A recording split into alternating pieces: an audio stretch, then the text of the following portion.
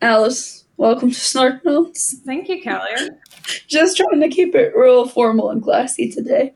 So, Alice, I don't know exactly how to start this except to say that just a lot of shit continues to happen in our world. 2020 is a time. It is a time. I think also 2020 is a year where, if you didn't realize already, like a lot of shit has been happening in our world for like 400 years. Yeah. And we're, reckoning with that. Yes. So, just in case people are listening to this in the future and don't know, a lot has been happening recently with the Black Lives Matter movement. There's been a lot of protests against police brutality and just the general treatment of Black people in our country, like Alice mentioned, for the last 400 years. Yeah. So that all has been going on top of the coronavirus and murder hornets and everything else. Murder hornets, man. I think I sent you like a tweet that might be one of my favorite tweets of all time. I don't remember who did it, but it was like, it was written from the perspective of someone critiquing 2020 as if it were a book. Like they were an editor. And it was like, I think we can lose the murder hornet subplot. It just feels like one absurdity too many and is distracting from the overall plot thread. Yes. Yeah, my roommate also was reading me a tweet where someone was like this season of life has really gone off out of bounds. Like what happened to the murder hornets? Why introduce them as a character if you're never going to mention them again? Absolutely. Yeah. Obviously we're laughing about things, but that's just, I think, because of a situation where things are so difficult that you got to find the laughter when you can. And if, I think it also says where we're at as a world that like the murder hornets are the place where we can actually laugh. Find comedy. Yeah, but I think on a serious note that maybe we wanted to start this podcast by saying that we firmly believe that Black Lives Matter. Yes. And we wanted to acknowledge that maybe oftentimes, maybe more so than we realized, stuff that we talk about on this podcast is really centered around white voices and white people. We are white, but that's not an excuse. And so we wanted to use this podcast today to talk a little bit about why Black voices and culture are important, and maybe make some suggestions for culture that you can consume if our normal cultural consumption is something that you like, and sort of make a promise to try to do better in the future to include more of those voices. Yeah. Yeah, I think that's exactly right. And we don't want this to just be like a one-off tokenist bullshit thing. Like we want this to be something that we do a better job of in general, and that we kind of like continue to consume content created by Black creators and other creators of color, because there's so much good stuff out there, and it's not even that it's not difficult to find. It's there and it's great, and we want to do a better job of like bringing that into the podcast. Before we do dive in, though, I think it is important to like we've kind of touched on like in the abstract some of the stuff that's been going on, but I think one of the things that this movement has done a good job of is like making it a little less than abstract, right? Unfortunately, there have been some very, very big tragedies that happen to real, actual people that shouldn't have. So just like to take a minute to like honor the lives that have been lost recently, the lives that have been lost, for, 400 years now, because of this system of, systemic racism that our country has been founded on. So like, just to take a minute to kind of like honor George Floyd, Breonna Taylor, Ahmaud Arbery, and so many others. Before we kind of dive in and, kind of go in a slightly different direction. Yeah, definitely something that's important to do. Okay. Yeah, I think we, like a lot of people right now, are just trying to figure out like what concretely we can do to make a difference and to help. This is just one small thing of this small podcast that we have with a small audience is one small thing that Alice and I specifically can do. So we're trying to do it. And actually, like before we dive in, there's one thing I feel like it's a good transition for us. Maybe it will be like, Okay. I kind of took us to No, it was good. We needed to do that. Yeah. But like in terms of when it comes to like being an ally, which I think, especially when it comes to like anti-racist work, is something that unfortunately I've struggled with a little bit in terms of like, okay, like I'm this white girl, I recognize I have privilege, but like what's the next step? What do I do? And like that fear of like saying the wrong thing or doing the wrong thing, or that like guilt that comes with the realization that like just by the virtue of like my skin, I'm given certain opportunities that other people don't. Like that can be like very daunting.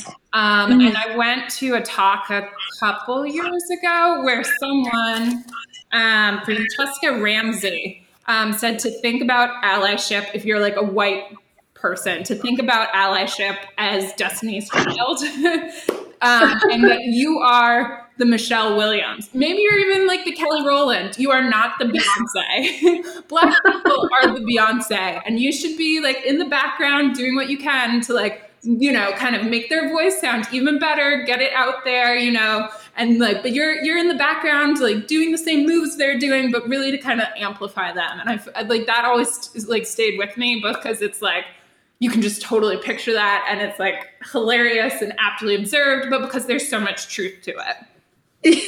So I feel like this is our chance to be the Michelle Williams. We are the Kelly Rowlands of the world. Just exactly like Beyonce has never done anything wrong in her life. No, I'm just kidding.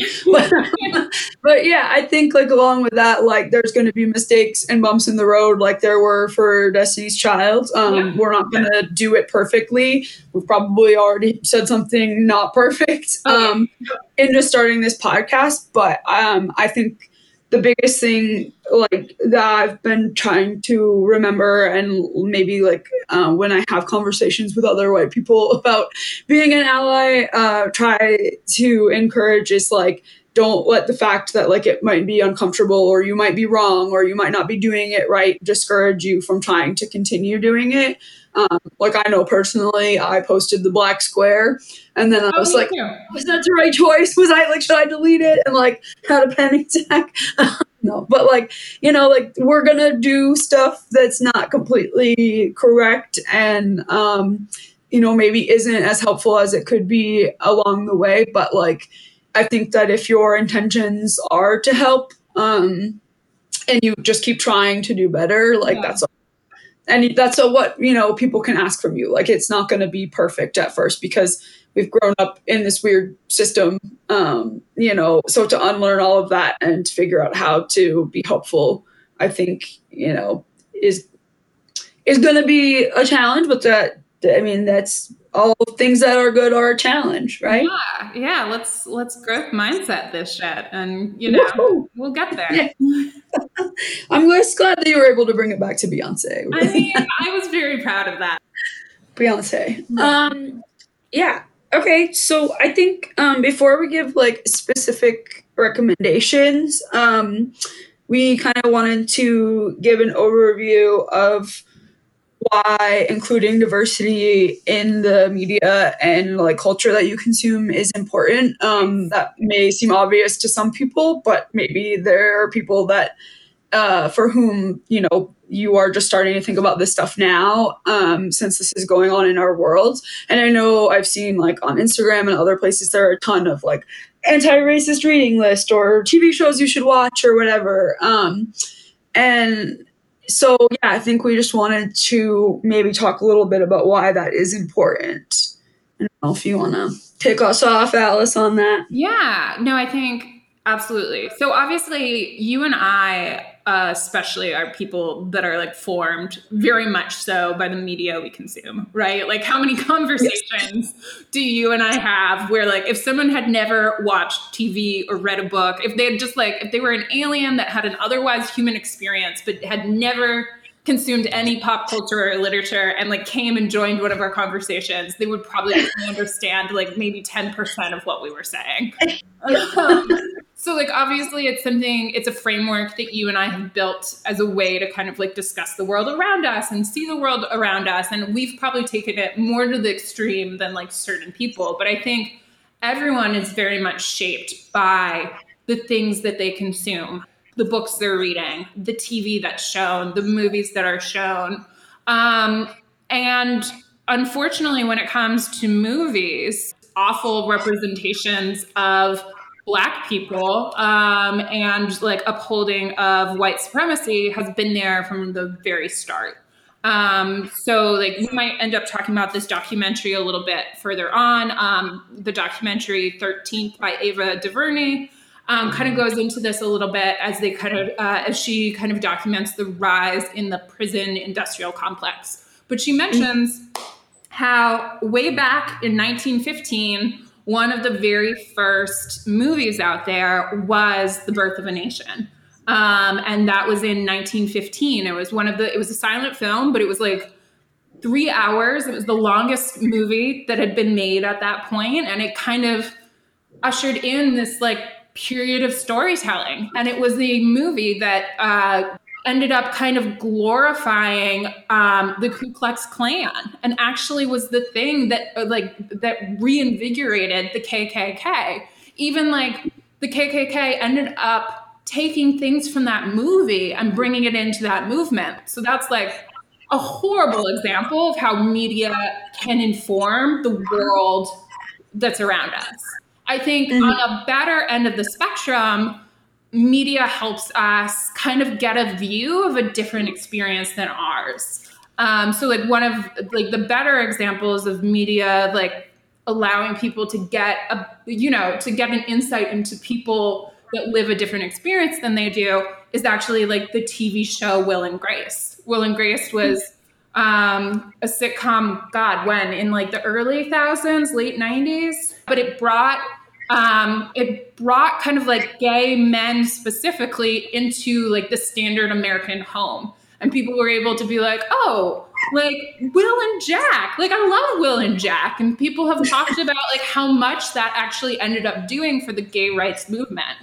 So that's kind of like a couple pieces. Then there's also, sorry, I'm ranting. This is very much my soapbox. Do it. There's also the importance of representation, which is not something that you and I have ever really had to worry about. I remember once when I was reading the Harry Potter books, I was like so relieved when they got to book 5, because there was like finally a good blonde character with Luna Lovegood. And before then, all I'd had were like the Malfoys and the Dursleys. And I was like, oh, finally. Like, that's horrible. Like, there are so many blonde white girls out there that I had to like rely on. And like the very first instance where I didn't have one, I was like, oh my God. Goes to show how important it is. Yeah, well, exactly. Like I, as someone who like had grown up very much accustomed to having that, like to not have it even just in one series, I felt it. So like, what about like Black and brown children all around like that are growing up and not seeing representation in like some of our biggest movies, our biggest TV shows, etc. That makes a difference. Anyway. Right. I will the soapbox. No, it's good. I think it reminds me of in the TV show Unbreakable Kimmy Schmidt. There's a scene with her friend / love interest. Isn't it Dong? Is that his name? Okay, no, I need to look it up. But she has like a rich white boyfriend, also love interest person, and he's like trying to tell some story, and this character goes, your experiences are not universal, or like your references are not universal. And it's such a great just like a joke or reminder. That's also like the thing, right? That we are taught as white people that our experience is the default normal. And we are taught that content that is created for like content that is created by Black creators and other creators, like other non-white creators, is not for us. And that is true. Like, it was not created with us in mind sometimes, but also like, fuck that. Like, that doesn't mean we shouldn't be consuming it. Just because it wasn't created to like showcase the white experience does not mean that we should not be consuming it, and that it's not great content, and there isn't like a ton of stuff for us to learn and enjoy from that content or reflect on. Right. Exactly. Well, and I think, two things. So, not to bring this back to Beyonce, but love it. So like, there was a time where I came across this like Facebook conversation on my feed. This was like several years ago. Actually, it might have been during the Lemonade era. Mm-hmm. And so there were like all of these like boys, white boys that I went to high school with. Well, I didn't go to high school with them. I swam with them. Anyways. That were like talking about how they don't like get why people love Beyonce so much, and they don't get Beyonce, and like they don't think she's that great and whatever. And it just really made me angry, because I'm like, maybe not everything is for you. You know what I mean? Like, maybe Beyonce is not for you. Like, you ever think about that? Like, the whole world is not just like created for your consumption. And like, just because you personally don't get it or don't like it or don't understand it doesn't mean that it doesn't have value or isn't good. But then also, number two, like, I think what I've always really loved about reading and about storytelling in general, so I would include like TV and movies and that storytelling, is that it allows you to like enter another world, right? Like, and obviously, like, specifically fantasy is like what people normally think of when they think of that, but I think that it also includes like different worlds. Like, you and I are never going to know what, like, we're never going to be able to live the Black American experience, but we can get, some insight or a small window into what that might be like or what that might look like by reading a book, right? Or by watching a TV show. And I think that like when you only consume media or culture that, is your own reflection and, is created by and showcases people that look exactly like you and have your same background, you're like missing that opportunity to like learn and to get to like, I don't know, sounds stupid, but like travel somewhere else. No, right? It's so true. That actually reminds me, there's like this, I was reading an article with an interview with Lin-Manuel Miranda, who's the creator of Hamilton. And he said something, I wish I could remember the exact quote because I just loved it so much. It was something like, the ability to create new worlds and engender empathy using only words is the closest thing to magic we have. And I love it. Yeah. And I feel like, it's very easy to think about that in like the fantastical sense, but it doesn't have to be fantasy. Like, any good work of fiction, any work of nonfiction even has the opportunity to do that. Anyway. Yeah. And I think the last point that we kind of wanted to make along with that, was just that I think, like we mentioned previously, there have been a lot of like anti-racist reading lists going around. Maybe you're not as nerdy as Alice and I, so maybe I've seen like 1 million of those, and they're great. There's a lot of like great suggestions out there for things you can read or watch or listen to, during this time. Especially if you are, trying to be a white person who wants to better understand your own privilege, like we are. But I also think that when I try to think about how we can continue that work in the future, right? Like, we're all in this sort of intense Black Lives Matter moment, but like, what does that look like a year from now or 5 years from now, when maybe this, sort of large, intense moment has passed? Like, how do I continue to do that work and continue to make sure that I'm hearing those voices and incorporating them into my life?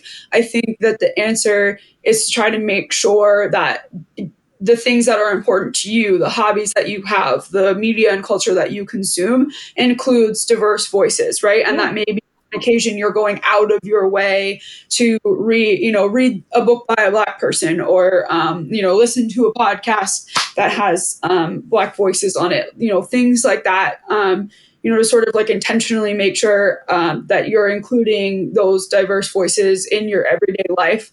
I was talking with my roommate earlier about like she's really into personal finance, and she runs like a personal finance blog on Instagram. So like one way for her to do that, that you and I are going to continue to read, right? But like one way that she might do that differently than us is like maybe she tries to follow, more Instagram accounts that are like personal finance accounts made by Black people or people of color, right? Or maybe, like if you're like really into sports or whatever, you try to like diversify that, or the athletes that you follow or care about. So like I think that's the way, or one way that we can kind of continue to do that work, is to make sure that like this isn't a momentary flash in the pan. This isn't a like, well, I read White Fragility once, so now I'm an expert and my work is done, right? Like I got my like anti-racist certification. I'm gonna put it on the resume. No, totally. I think I think you're right. I think that's one great way to kind of sustain this moving forward. I think just continuing to look for opportunities to like educate yourself in addition to consuming good media, and also looking for places where like if you have the means to donate, like to do a recurring donation. That's another great way to do it. I recognize that not everyone's going to have that means, but like that adds up if more and more people are doing that. But no, I think you raised a lot of great points, and I think to kind of like help summarize it, it's when we talk about Black Lives Matter, we're not just talking about Black bodies, so often in our history as a nation, like Black people have been reduced to bodies, right? Like, especially like in the slavery days, but like, let's be honest, that's like kind of continued on and on. We're not just talking about like their physical life. We are talking about, when we say Black Lives Matter, we're talking about their voice, their art, their point of view, their perspectives. And we should do what we can to kind of uphold that and to incorporate it into the things that we're consuming, which has the added benefit of like enriching our perspectives. Yeah. So on that note, Alice, do we want to get into our lists? Yeah. How do you want to do this? Like, do you want to just ping pong back and forth where like you talk about something, then I talk about something? Yeah. And I think we're going to try to keep it like pretty brief. So we're not, how we could talk for like this podcast could be 3 hours long if we like really get into each of these recommendations in depth. But I think maybe we just start with books and we kind of toss them out there and we can go back and forth. So my first book recommendation is called You Can't Touch My Hair and Other Things I Still Need to Explain by Phoebe Robinson. Phoebe Robinson is a comedian. She's part of, it's a podcast called Two Dope Queens, and it's her and her friend. And, but yeah, this book was a delight. It's like personal essays, which I'm a huge fan of in general. And yeah, like there are some that are very specific to, racism and what it was like for her growing up, being Black, and then specifically like going to high school and college and being one of the only Black people, in that academic setting. But there's also just fun. Like I really enjoyed, there was a whole section of letters that she wrote to her niece. I listened to it on audiobook, so like that was also enjoyable just to like, because she's a comedian, she does a really great job of reading it. But yeah, would highly recommend. Nice. I'll have to check that out. So also in kind of like the letter writing tradition, my first book recommendation, if you haven't read it, is Between the World and Me by Ta-Nehisi Coates. This is actually one that I need to reread because it's been a couple of years since I read it. But it's written, the book is written as a long letter to his 15-year-old son, kind of talking about like his experiences growing up and then what it means to be a Black man in the US today, and was written in 2015. And it is written kind of to mirror or like take on kind of the style of James Baldwin's The Fire Next Time, which was written in part to, I believe, his nephew. So it's kind of in that tradition of Someone who's been through it, writing to educate someone who's younger, who unfortunately is going to have to go through it. And by it, I mean the realities, the traumas, the difficulties of being a Black person, in this case, specifically a Black man in the United States. It's beautifully written. It's very powerful. It's also pretty short. As I said, this is one that I'm hoping to pick up again. Awesome. Yeah, that's one that I've seen a lot of places and had on my list, and I need to get on that this summer. All right, so my next book one is called My Sister the Serial Killer. Oh, wow. Yeah, it's by Oyinkan Braithwaite. Hopefully I said that right. But it was a delight. Alice, you know how I love me a good thriller. I do. And so, yeah, this takes place in Nigeria, and the main character, as the title already tells you, thinks that her sister is a serial killer, and so it sort of goes into their relationship and what the sisters' issues are, and how their lives are sort of intertwined and what are they going to do about it, etc. So it was, I read it super fast, really quick in a day. It was just I can't recommend it enough. Yeah. That's a perfect example of finding something you love and just running with it. Yeah, and it was totally different than there are 1 million British crime thrillers out there. So this sort of took all of the things that I love from that, but had a new voice and a new perspective. So nice. Yeah.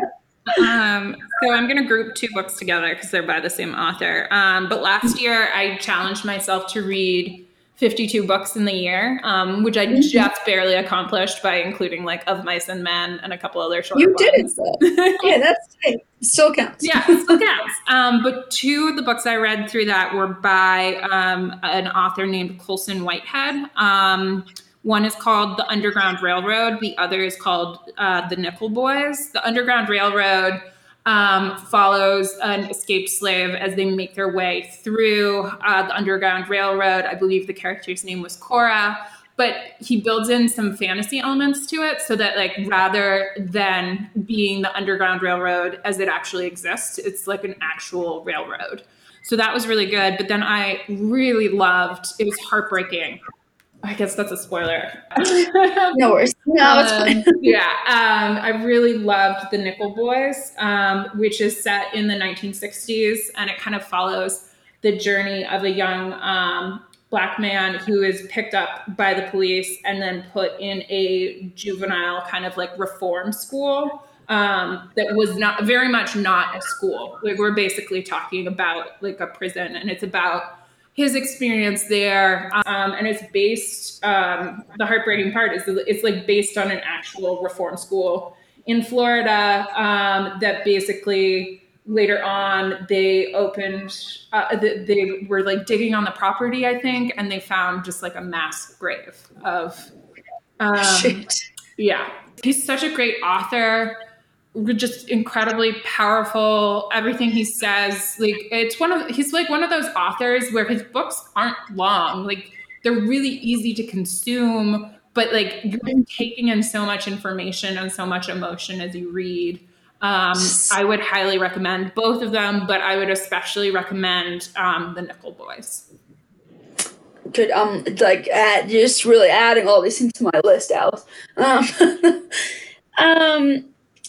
Yeah, so sort of, I think in a similar vibe, because it's semi-historical, maybe now. Mm-hmm. My next book would be The Bluest Eye by Toni Morrison. Okay. I recently picked that up a few months back because Toni Morrison passed away. And it made me be I need to go back and reread some of her stuff because she's kind of one of those authors that as an English literature major read in college, but I feel I didn't get to enjoy you know what I mean, you had to read it for class, so yeah, it's that doesn't mean it's not enjoyable, Kelly, but like sometimes I felt like rushed with stuff like that. But anyway, so The Bluest Eye was Toni Morrison's first novel. It came out, I think, in like the very early 1970s, but it is set in the 1940s, and it follows around a young Black girl, sort of just like is about her day-to-day life. And so one of the main themes of the book is that she really wishes that she could have blue eyes and blonde hair, and like that could change, and that she thinks that would change her life. And then, just sort of follows her story, some of the really difficult, terrible things that happened to her. It's first of all, anything Toni Morrison writes is like reading a novel that's also poetry. I can't comprehend how, as a girl that says like too much, how she is so like eloquent, and it's just so easy to consume because it feels like you're, especially if I'm a huge audiobook person, and like listening to the audiobook, it's almost like you're listening to poetry or like a song or something. So the imagery and the words themselves are, really beautiful, but also really powerful. You also gotta, give a huge shout out to any books that have been at some point on the banned book list. Yeah. Which this one was, for a time in a lot of places. If they got banned, you got to find out why, Alice. Yeah. I love that. So my next one is another book I read last year, The Color Purple by Alice Walker, which is a book I had always meant to read because like I'd heard it mentioned in so many different contexts, and I really had no idea what it was about, but I was like, ooh, it's by someone named Alice. I knew who Alice Walker was, but it was just like forever on my list of like, oh, I should read that one day, and just like didn't read it. So last year I finally read it, and it's just beautiful. It's written, I think it takes place in like the early 1900s in the South. It follows the life of a Black girl named Celie, who's born kind of like poor, uneducated, like if not unloved, then definitely underloved. And like the one person she really has in her life is her sister, but then her sister goes away, and it ends up just kind of following her marriage, the relationships she forms with like other women. It does a great job of like exploring the different relationships that you can have with different women, whether it be friendships or there's also like a romantic aspect to it as well, where she gets to kind of like explore her sexuality and find like love with like a woman, and it's just beautiful. And I would highly recommend it. And I sound like a broken record there, but highly recommend. And also, Kelly, you're going to love this. There's a musical. Oh, isn't there also a movie with Oprah? Yeah, there's a movie with Oprah and Whoopi Goldberg. And I believe it won some Oscars, or at least was like nominated for some. I've actually never seen it, but I have listened to the musical soundtrack. I may have actually listened to the musical soundtrack before I read the book, because you know me, if there's a musical soundtrack out there, I will listen to it. And it is beautiful. This is the one contention point in our friendship is musicals, other than the time that you got really mad at me because I didn't want to admit that I was the JVN of our friend group at first. Pause. Sidebar. I was trying not to be selfish. I feel like everyone wants to be the JVN, and I was trying to like be diplomatic and not just like automatically claim the JVN of the group. What we were talking about here is the only time Kelly and I have ever really gotten into a fight. And what happened? Alice has never been more mad at me. The one time I've ever been like legitimately pissed at you, because you and I like to do this thing where we'll choose fictional characters or like a fictional world, or in this case, like a real world, Queer Eye, and try to identify like who we are or who our friends are. And you and I, like, stay in touch with about 3 other girls we went to high school with. So we were like 5 people. Let's figure out who our Queer Eye people are. And I was like, well, Kelly, you're obviously JVN. Kelly's like, oh no, I'm not JVN. Literally half an hour later, we talked about this for half an hour.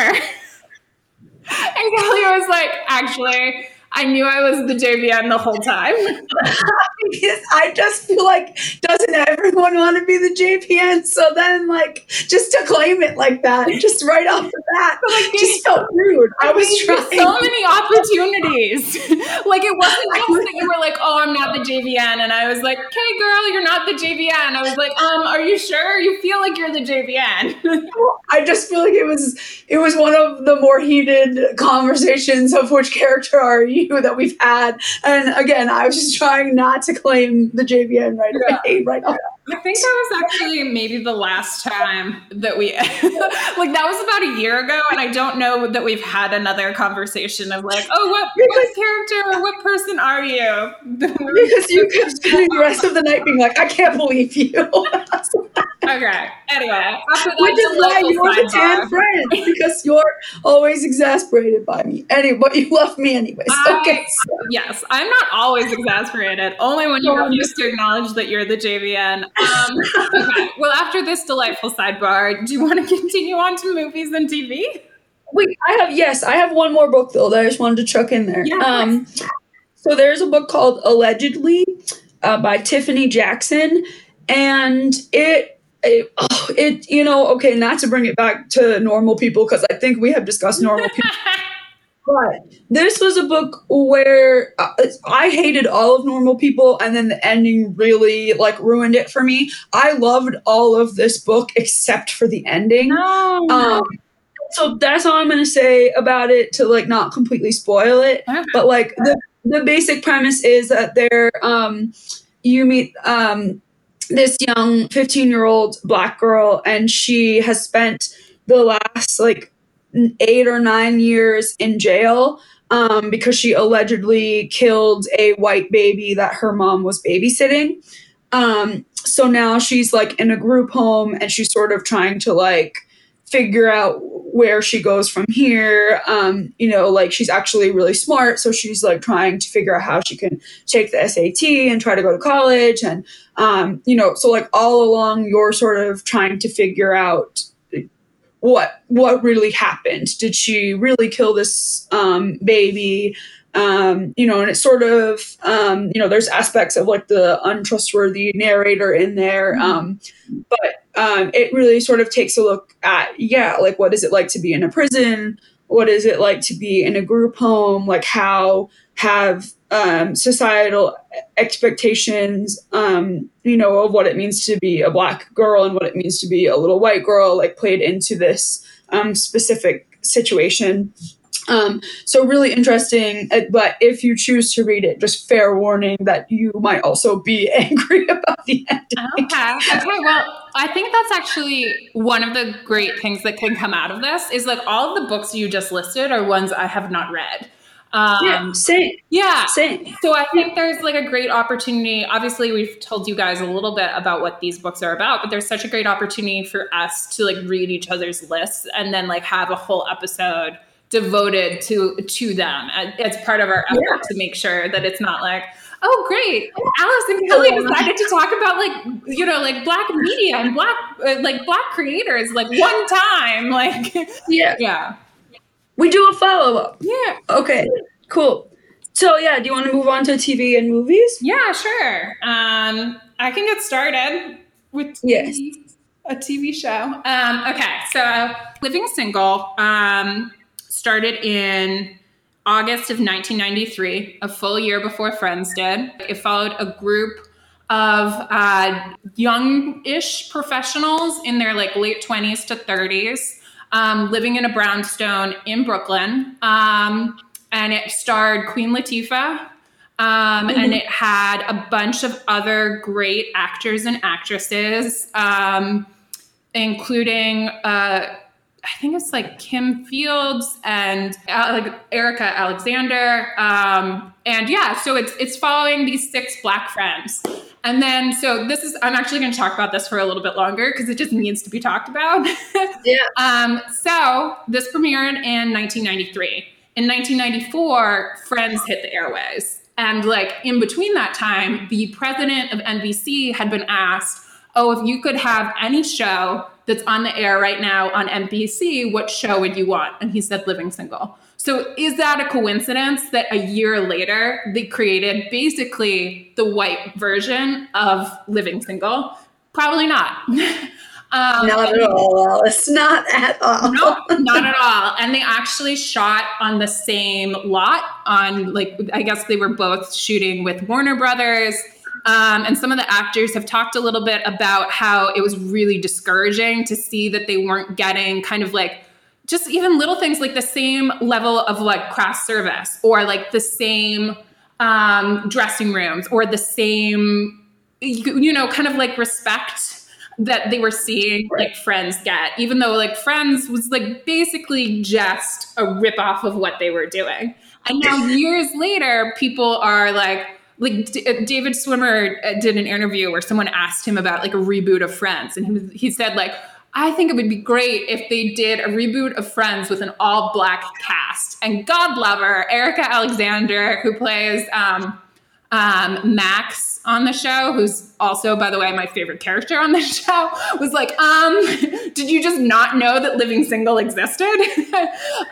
So yeah, it's a great sitcom. Like it is a sitcom from the 90s. So certain things you're like, ooh, yeah, that's from the 90s. But like it's a great sitcom, great characters, and it's worth watching. If you like, it's worth watching baseline, but especially if you love a good they hate each other, but then like, will they, won't they type romance. There is a great romance between the character of Max and the character of Kyle that is straight up Benedict and Beatrice, like Much Ado About Nothing shit, which I love. And they do such a good job with it. And there's so much like comedic oh my God. Like, yes, like the lines, the physicality, it's amazing. Like just watch a couple episodes, but especially watch for Max and Kyle because they are amazing. And I will stop talking now. No, I love it. All right, well, I'll have to check that out because like the books, that is not something that I've watched. So, nice. All right, so my first TV recommendation, I think, is also something that you have watched, and it is Dear White People. Yes. You can watch it on Netflix. So basically, Dear White People, sort of like a group of friends, but like really the main character is Sam, and she is a college student at what is sort of like a fictional Ivy League school called Winchester. And so she like does a radio show where she like frequently sort of addresses the racism that happens on the campus. Yeah, it's just delightful. It's funny. It's engaging. Like I really cared about all of the like characters and sort of the ins and outs. Of like their different relationships and sort of the different, like, I don't know if you would call them stereotypes, but like, it sort of like had all of those like stereotypical characters that you think of in a sitcom when there's like, like a cast of friends, but like a cast of Living Single. Yes, the cast of Living Single. Yeah, and like you said, like there's a lot of, like romances and like will they, won't they's, but like they sort of address, I guess, these big issues, in American culture, surrounding racism and Black culture and, those things, but in a way that's like approachable, if that is a fair thing to say. No, I don't know if you have anything to add to that. Yeah, no, I think this is a great recommendation. It also, before it was a TV show, it was a movie. The movie is worth watching as well, although like it definitely covers some of the same ground as the first season. So you might pick and choose. Although honestly, watch both. But no, I totally agree with that. I think it's a great show. I do think it's made to be accessible. And I think part of the reason it's called Dear White People is to get over the whole like, oh, like this content isn't for me. It's very clear that it's like, no, dear white people, sit down and listen. Like sit down, shut up and learn. And I think it did like receive even some like, you know, some like criticism, you know, for that sort of like, is this created for the white gaze or like, who is this for? But I mean, I think it, you know, even if it is, you know, partially or 50-50, you know, meant to engage a white audience, I think it still does so in a way that, you know, like brings power or attention to Black voices. Yeah. So I think it also does a good job of showing how just like, you know, just like with white people, like within white people, people have different experiences. It does a good job of showing that there is no one universal Black experience, which is like, I think what you were kind of talking about a little bit in that like people are coming from like different backgrounds with different values, et cetera, and different perspectives on like what needs to happen at the college, but also like, you just see a range of different experiences as people are like figuring out their lives. And for the main character, some of that is coming from a family where one of her parents is white and one of her parents is Black, and like feeling like she has to like really define herself as a Black woman. But like for other characters, like they're coming at it from like a different perspective. And I think it does a good job of just, showing. Yeah. Like, because, like you're saying, like, because it is like, you know, it's like supposed to again be like maybe an Ivy League school, so like there are like really wealthy Black characters, and there are, you know, kids that are there on a scholarship, or, you know, like there are kids that come from different backgrounds, you know, so it's sort of gives you sort of a range of that experience. There are some characters that are very much trying to succeed within the established system, like trying to carve out spaces for themselves, like within this like established university, or like within like the white world of pop culture even. And you have other characters who are like very much like, no, we want to destroy this system. So they do a good job. Yeah, it's a great TV show. Yeah. Do you have another TV or movie? Quickly, I wanted to talk about 13th. This would be an example of like a more like, this is part of your education. But I honestly think everyone should watch it. Have you had a chance to see it yet? I've actually been meaning to rewatch it because I watched it, I don't know, 2 or 3 years ago, maybe even more now when it came out. And it's been kind of making the rounds again, with everything that's going on in the world. And I remember it being hugely like powerful, and just kind of eye-opening, because that whole, you know, our prison system, because I'm a white person and a lady, like is not you know, something that I like have any experience with whatsoever. So it was really eye-opening to learn about it and how it all. I actually, prior to watching that, did not know that for-profit prisons were a thing. No, there's a lot there. I think you're right. Like as white women, we haven't really had to think about like the prison system beyond like, oh, it is there to protect us. You know, if we think about it at all, it might be in that context.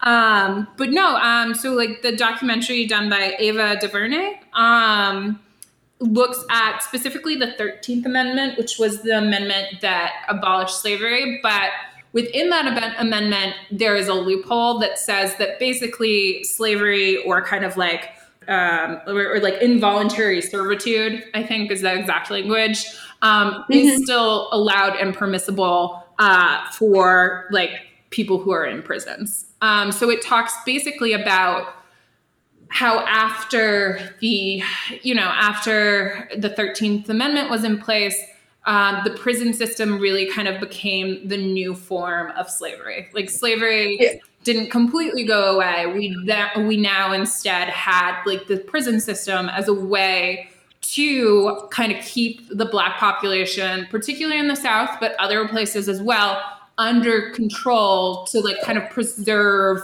white privilege. And when I say under control, I really mean underfoot. And so, or like under our foot. Yeah, it was really interesting because it talks about how in the United States, like the United States accounts for 5% of the world population, but our prisoners account for 25% of the prison population, which is insane. Also insane. We went from having 357,000 prisoners in 1970 to 2.3 million in 2014. 2.3 million. Like we're talking like from 1/3 to 2.3 million. That is insane. And it really talks about like how that happened and how that grew, and links it to kind of law and order rhetoric in politics, and it acknowledges how that was on both sides. Like it's something that on the national level, at least, may have started with the Republican Party, but it's something that the Democrats contributed to in the early 90s.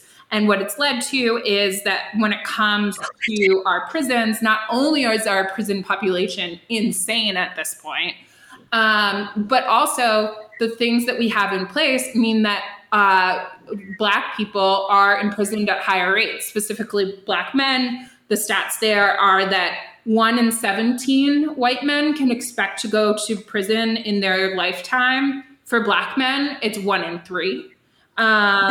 And so that even though Black men only make up 6.5% of the US population, they actually make up 40%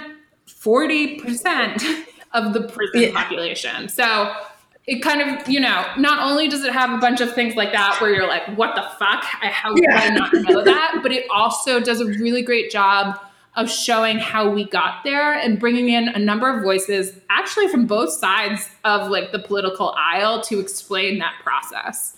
Yeah. It's crazy. Yeah. It was definitely, it's a wake up call. To watch that and hear some of those numbers and to think about what that means for people in their real lives. It's startling. Yeah. That's the word, Alice. No, it definitely is. And like the realization that like that I always knew that on some level, like, I'm aware enough of systemic racism and white privilege to know that Black people are incarcerated at higher rates. I had no idea the exact numbers though. Like if you had asked me like what those stats were, I wouldn't have been even close. And I absolutely had no idea how much the prison system has grown in just 40 years. Like I had no idea. Yeah. Yep.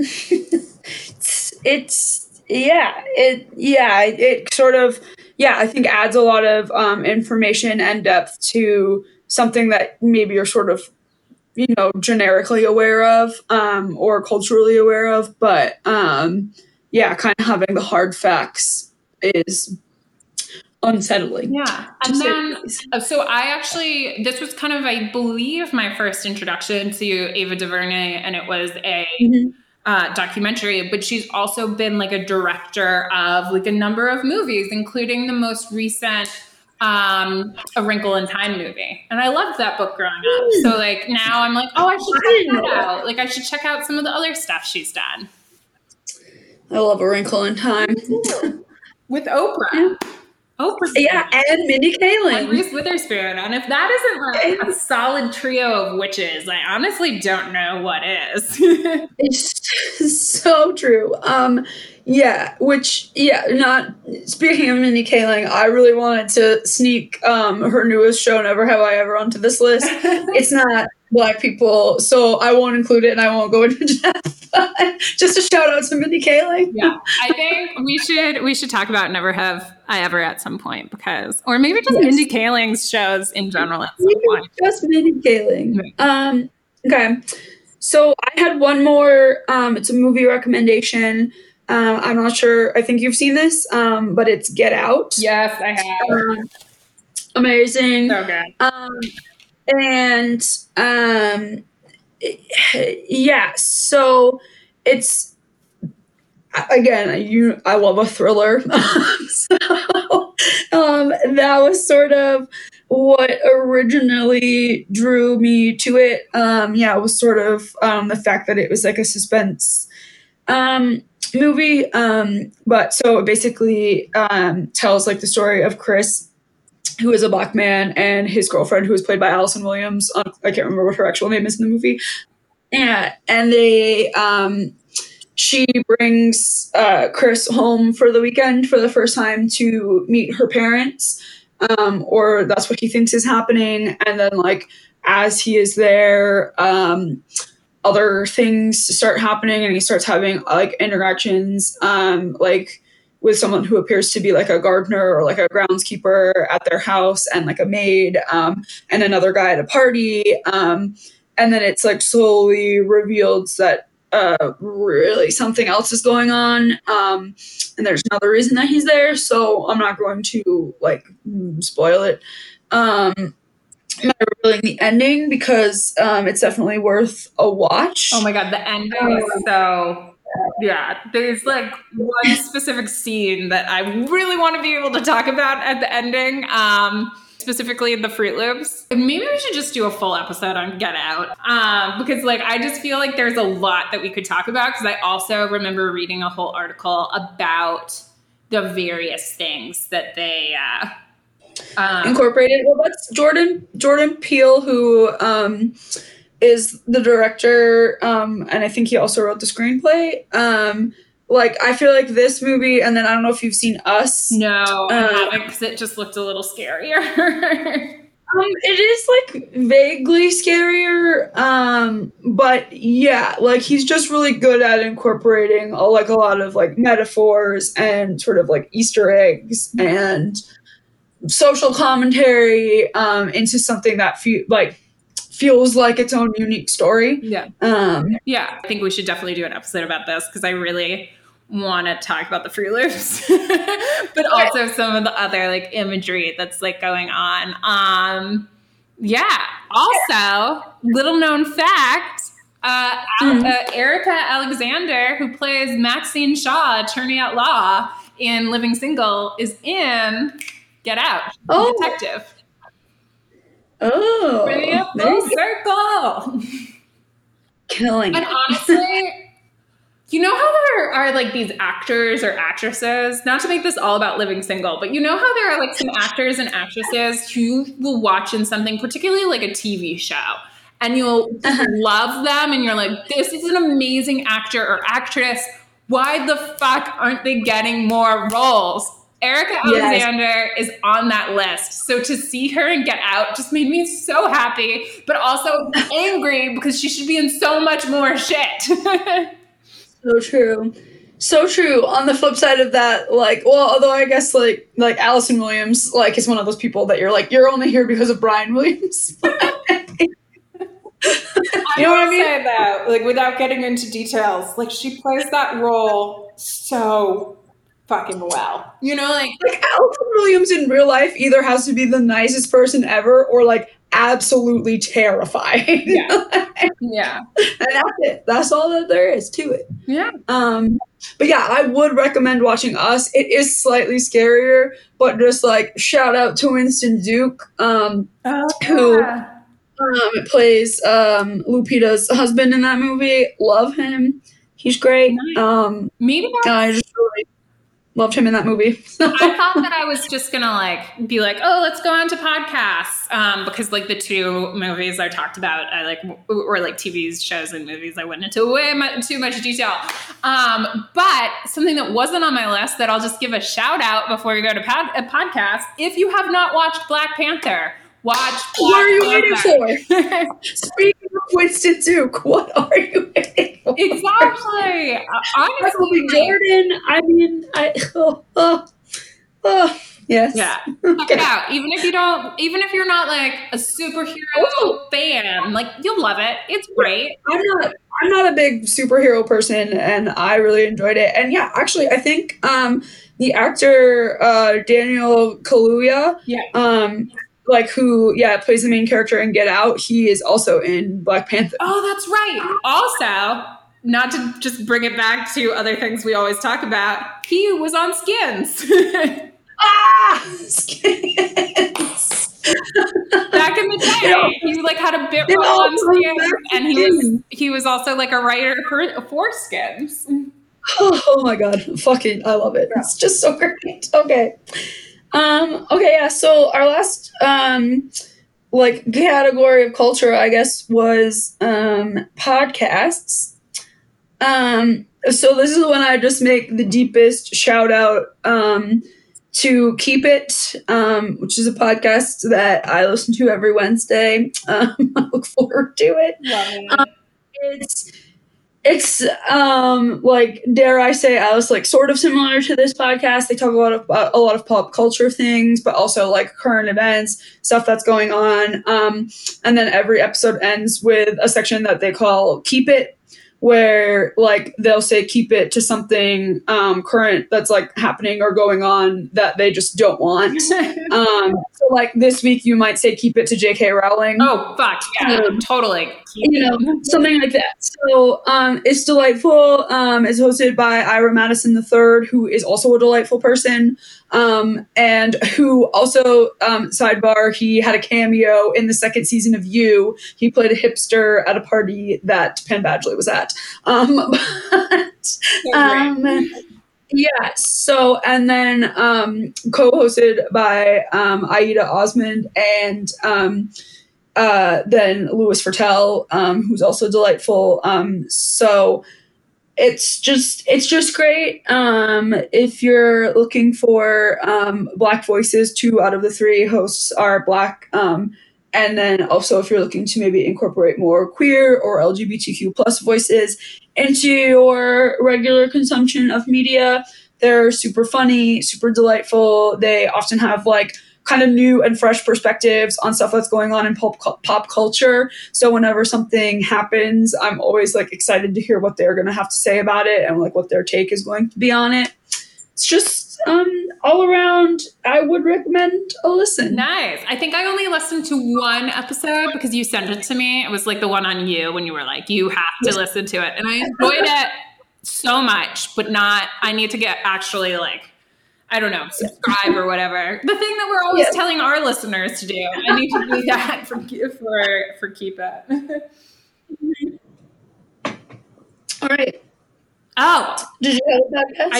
I do. So Small Doses by Amanda Seales. So this is one of the things, as Kelly mentioned, there have been a lot of great lists going around in terms of things you should check out to broaden your view or educate yourself. And this was part of a Google Doc called Justice in June, which was created by Brianna Wallace and Autumn Gupta. It just has a list of just a lot of good movies, articles, podcasts, etc., and does a good job of breaking down okay, if in the month of June you have 10 minutes a day to engage and learn to be a better ally and to be actively anti-racist, this is what you can do. If you only have 20 minutes, if you only have 45 minutes. And that's how I found Small Doses, which is a podcast, as I said, created by Amanda Seales, who is an actress, a comedian. She's on the show Insecure, which is another show that I've been meaning to check out. I just have never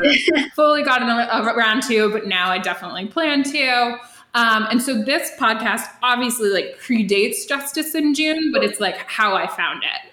And so Justice in June recommended checking out a couple different ones, a couple different episodes. But the one I specifically wanted to talk about here, for our white female listeners, of which I would kind of guess a lot of our listeners are, is the episode Side Effects of White Women. So all of the episodes are side effects of something.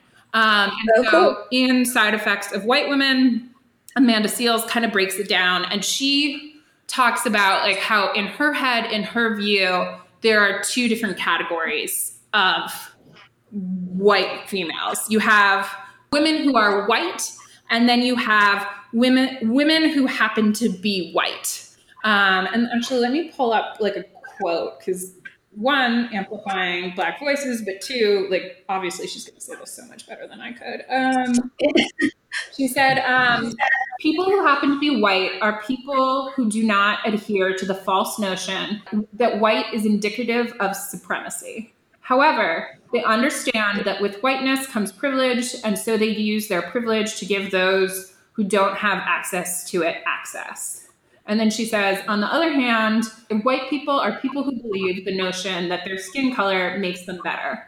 So like, and she goes into it in more detail. And I just think as we look to be allies, and not just allies, but like active allies or like accomplices, as I heard it once said, there was a woman who does some great work around kind of like inclusion and diversity and equity around Massachusetts, named Nikki Turpin, who said at a talk I was at, she was like, I don't want an ally, I want an accomplice. I want someone that will like pick up that sword and like jump into battle with me. So I think as we like work to become better accomplices, like to keep this in mind. But I also think it's important, as I was reflecting on it, it really does feel like it's a process. Like it's not simply enough to like know that your whiteness doesn't make you better than another person. Because if you're not doing something to like actively dismantle like systemic racism, like you are kind of complicit, because even though you might not think that you are better because of your whiteness, you are existing within a society that is treating you better because of your whiteness. And so if you don't Trump of the world. Sorry, what?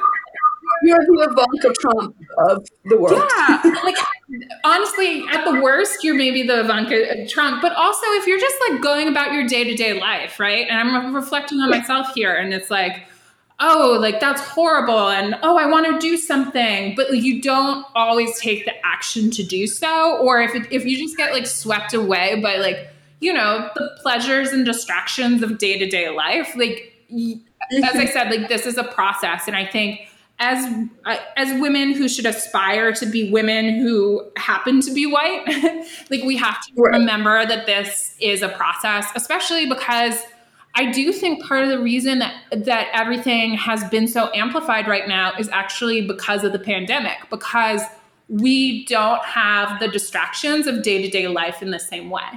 It's like unfortunate, but part of privilege is the fact that you can go about your day-to-day life and you can kind of forget about the systems or push them to the side in favor of like that thing you have to do for work or like meeting up with friends. You know, it's just easy to like kind of forget about it or like not actively work towards it.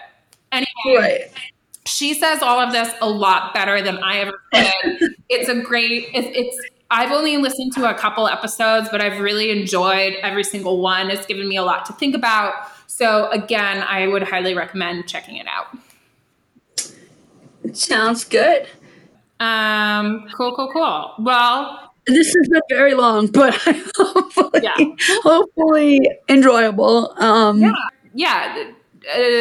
Listeners, we advise all of you to check out some of the things we mentioned. Check out other stuff. Like there's a ton of stuff out there. Like find media that educates you, but also just find, you know, media created by Black creators and other creators, other non-white creators that like excites you, and work to become an active accomplice, and always be a Michelle Williams.